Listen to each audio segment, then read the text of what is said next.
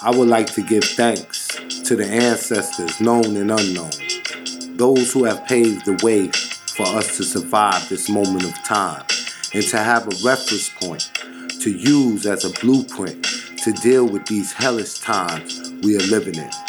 I would also like to give honor and reverence to the woman of the universe for your superior work, for bringing forth the spiritual information through the triple stage of darkness of your womb and giving birth to God. We would like to give reverence to the universe and praises to the indigenous. My name is Raheem Shabazz, and this is Necessary Blackness Podcast.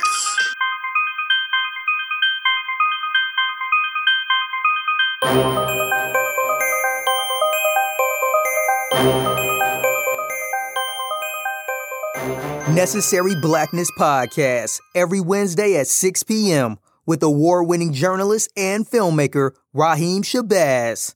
This podcast is only for those who are unapologetic, because the mind of the conscious man or woman recognizes no monopoly on truth. Truth is relative and always to be sought. Yo, check out the award-winning docuseries Elementary Genocide. This docuseries provides a critical expose of mass incarceration, the war on drugs, and the connection between slavery, capitalism, and the prison industrial complex. This docuseries features Dr. Umar Johnson, Dr. Boyce Watkins, Dr. Francis Cress Welsing, Killer Mike, David Banner, Professor James Small, Kaba Kamene, and so many other people. Check out Elementary Genocide, the school-to-prison pipeline, Elementary Genocide 2, the Board of Education versus the Board of Incarceration, and the latest installment, Elementary Genocide 3, the Academic Holocaust. It's all available now at elementarygenocide.com. Tune in for the drop. I am Dr. Kira Taylor, and when I'm tired of listening to fake news, I will listen to some real news, and I will check into the Necessary Blackness Podcast with my friend Raheem Shabazz. Raheem Shabazz is one of my guys from way back, and you're now listening to his show, Necessary Blackness Podcast. Stay tuned. This is Akua of Cultivated Roots Media, and I choose to tune in to Necessary Blackness because staying connected to my blackness is very necessary. Yo, that's what I'm talking about, man. You'll hear it here first. Now our feature presentation. Peace and Black Power family. This is your host, Raheem Shabazz, and we are here for another episode of Necessary Blackness Podcast. And today, family, we're going to talk about the situation that's surrounding Bill Cosby and the guilty verdict that has been rendered. And I'm going to call this particular podcast, America's Favorite Dad is Now America's Rapist. I take that title, America's Favorite Dad, because that is the honorary title that the media gave to Bill Cosby during his rise on The Cosby Show. And when he was accused, this was before he was actually convicted, but when he was accused, the New York Daily News ran a cover story that called him America's Rapist. Now, let me give y'all my disclaimer and go on record and say that I understand the pain, the hurt, the frustration from women that have been victims of sexual assault and rape. But this verdict is about dismantling Cosby's legacy. They knew Bill Cosby was a rapist 30 years ago. We know that. But what they do, and that when I say they, I'm talking about the open enemy. They hold that ace. It's the ace in the hole. That card, they hold that card and then they play it at the right time. See, everything is done with precise timing. So they knew that Mr. Cosby, Bill Cosby, was a rapist. But now they want to destroy his legacy. They want to bring down another successful black man. And that's what racism and white supremacy do. See, your legacy is not about the material possessions you leave after you transition or your name that you leave your family. Your legacy is about what you stood for in life. What was your commitment, and whether you stood on the right side of history. Now, we know that Bill Cosby, through his work, has been the biggest donor of HBCUs. We know that Different World changed the trajectory of black enrollment in historical black colleges. And he put his money where his mouth is. So there's a legacy that is going to be destroyed behind this verdict. And I've been on social media and I've been seeing the back and forth. Individuals feel like, well, if Bill Cosby is convicted of rape, what about Harvey Weinstein and the other white males that has been accused? Nothing is happening to them. Why all of a sudden Bill? And bringing charges from 30 years ago when you have individuals that have charges within the last 5 to 7 years that still fall within the statute of limitation and not outside the statute of limitation. So we have to look at the bigger picture. So you have those. Then you have females that know family members that have been victims of sexual assault and rape, and that they themselves have been victims. They don't see it as a black and white thing. They see it as him being a rapist. He needs to be in jail. To hell with Harvey Weinstein. If he get convicted, he get convicted. And they understand that justice for white male is not going to happen. He's not going to be convicted. He's not even going to be brought in front of the court of the law. We understand that. But you also have to understand that it's this man's legacy they after. One of my friends on Facebook, his name is Dave Anderson, and he posted something that a lot of people laughed at, and it was funny. But if you really look at what he was saying, it's 100% true. And he said, if Bill Cosby was R. Kelly, he'd be out right now eating pudding pops. Why they didn't go after R. Kelly? There have been accusations after accusations. There has been videotape. Although he did beat a case, he settled out of court. But there's so much mounting evidence against this individual. Why Bill Cosby and not R. Kelly? I'll tell you why. Bill Cosby has a bigger legacy. Bill Cosby has more money. Bill Cosby's alleged sexual assault was mostly white women. R. Kelly is young, teenage, black women. So there's a difference between an R. Kelly and a Bill Cosby. There's a difference between a Bill Cosby and a Harvey Weinstein. Bill Cosby is the new OJ. There is a racial divide as well as a gender divide surrounding this particular verdict. The Cosby verdict is warfare by legal means. And we're going to take a quick commercial break, and when we come back, I'm going to define what these legal means are, what is going to be the end result as I see it, and the overall situation surrounding Bill Cosby. What does it mean for Black America? This is Raheem Shabazz. You are listening to Necessary Blackness Podcast. Make sure you stay tuned. We'll be right back.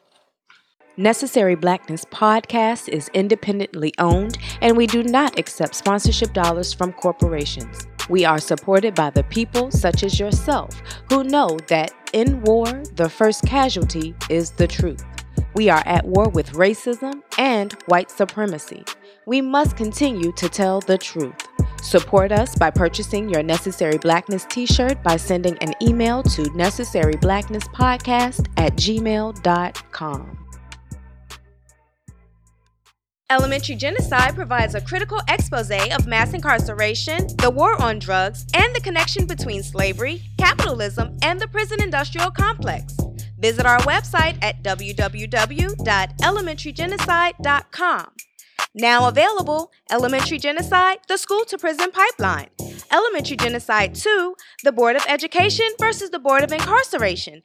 And the newest release, Elementary Genocide 3, Academic Holocaust. Log on today to purchase your very own 3-set docuseries. Persons interested in broadcasting a commercial can reach us via email at necessaryblacknesspodcast@gmail.com. Necessary Blackness is distributed on all major podcast platforms: iTunes, Stitcher, iHeart, SoundCloud, Podomatic, and Google Play. We'll also promote your business and product across our various social media networks, reaching over 100,000 people daily. Hey, what's going on, man? This is Arthur M. Henry here. Whenever I want to get the latest on politics, social life issues facing our black community, I tune in to Necessary Blackness with Raheem Shabazz. All right, ladies and gentlemen, we are back from our commercial break. And before we went to commercial break, I spoke about how the Cosby verdict is warfare by legal means. And let me explain that to you, family. When you look at the way the charges was brought and how they had over 60 women saying that this man raped them, you knew right then and there the fix was in. This wasn't a time period and a progression of time, just all out of once, within days of the first accusation, the second accusation. It just kept coming, and it seemed like it wasn't going to stop. The only one I think that beat him with accusations of sexual harassment was Harvey Weinstein. So we knew earlier on, just from the onslaught, looking at it for what it is and not what it presented itself to be, that the fix was in. We also have to look at the trial. Now, this should have been a bigger trial. This should have been on the same level as the OJ trial, where America was fixated with this trial and everybody was watching it on TV. That didn't happen. So what you have is people posting little bits and pieces of what they're hearing, and basically what they're hearing is coming from mainstream media. What a lot of people don't know, that there was a lot of judicial misconduct on behalf of the judge and the prosecutor. Did you know, family, that one of the jurors said, "We all know Bill Cosby is guilty. Let's just get this over with." Right then and there, he should have been taken off the jury. They allowed him to stay on that jury. So that is one judicial misconduct. The witness continuously changing their testimony. The witness admitting in open court under oath that she lied in her previous testimony. So Bill Cosby's convicted, but he definitely has a strong appeal. Now, as far as the end result, I believe that Bill Cosby is going to go to jail. They're going to give him a sentence of 10 years. Bill Cosby is probably going to remain free for a minute while he exhausts his legal remedies and his appeal process. But they're going to take him into custody. They're going to show him behind bars. And this is going to fuel the movement from the feminists, white feminists, that can use this as the poster child, because that's what he is. He's the poster child of black men being rapists. So they're going to make sure he serves some time in jail. But like I said, he has a strong appeal. Whether he will receive justice and have this egregious sentence overturned, I don't have no faith in that, because I don't have no faith in the American justice system. Now, let's talk about Black America and where we stand with this verdict. because Black America is upset with Bill. Bill is not off the hook. He made several comments that was demeaning to the Black community. A lot of people felt as an elder, he had a right to chastise the youth, that he did a lot for the Black community in terms of financial support, and he just wanted to see us do better. There's a lot of Black leaders that want to see us do better. There's a lot of Black leaders that give their financial support. But it ain't what you say, it's how you say it. And what he was saying to Black America, specifically Black youth, was not in a way to lift them up. And what he failed to mention is the overall behavior from Black youth stems from racism and white supremacy. It stems from being marginalized, existing in this racist society. He never put the blame where it should be. Now, there definitely needs to be accountability on behalf of Black youth. We understand that. We know that. They need to be held accountable for their behavior. But however, this is not going to happen overnight. The residue from slavery is passed down to 7 generations. We're not 7 generations removed from slavery. We're just a little over 50 years, if that we've been given the right to vote. So let's don't act like we got to get this together overnight. It's going to take time, family. And to give a message like that and in that manner was very disheartening. For those that haven't heard his pound cake speech, I'm going to play it. And I want you to be mindful that this pound cake speech, it didn't help Cosby with Black people. And his words weaponized white folks to say that we are illiterate, to say that we are criminals, and that we are lowly people. You got to understand, this is a prominent Black figure speaking to Black youth and speaking in a way that was very, very disrespectful. It wasn't uplifting. In the end, there was no call to action. And they use that because they can repeat everything he say and say, hey, I'm not saying this. This is Bill Cosby. He's saying this. This is America's favorite dad. So let's check out that pound cake speech so that you can draw your own conclusion and don't take what I say on face value. People getting shot in the back of the head over a piece of pound cake. And then we all run out and we're outraged. Oh, the cops shouldn't have shot him. What the hell was he doing with the pound cake in his hand? Brown versus the Board of Education is no longer the white person's problem. We've got to take the neighborhood back. We've got to go in there. It's right around the corner. It's standing on the corner. It can't speak English. It doesn't want to speak English. I can't even talk the way these people talk. Why you ain't where you is, go where?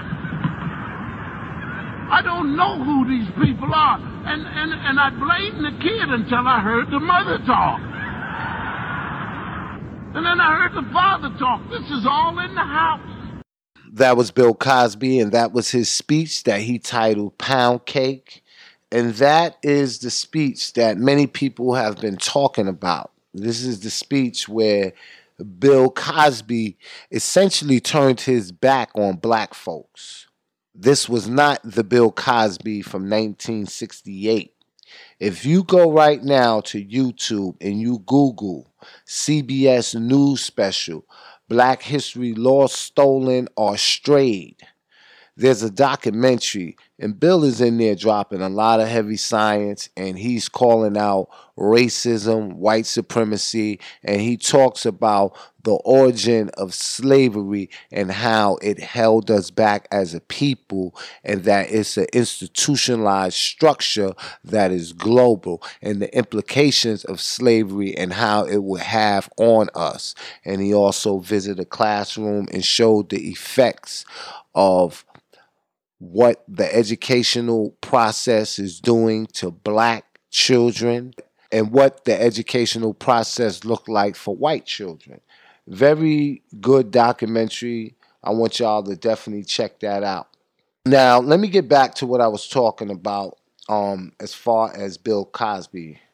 To his credit, Cosby launched an initiative, and this was in 2007. And this initiative was to help formerly incarcerated individuals re-enter society.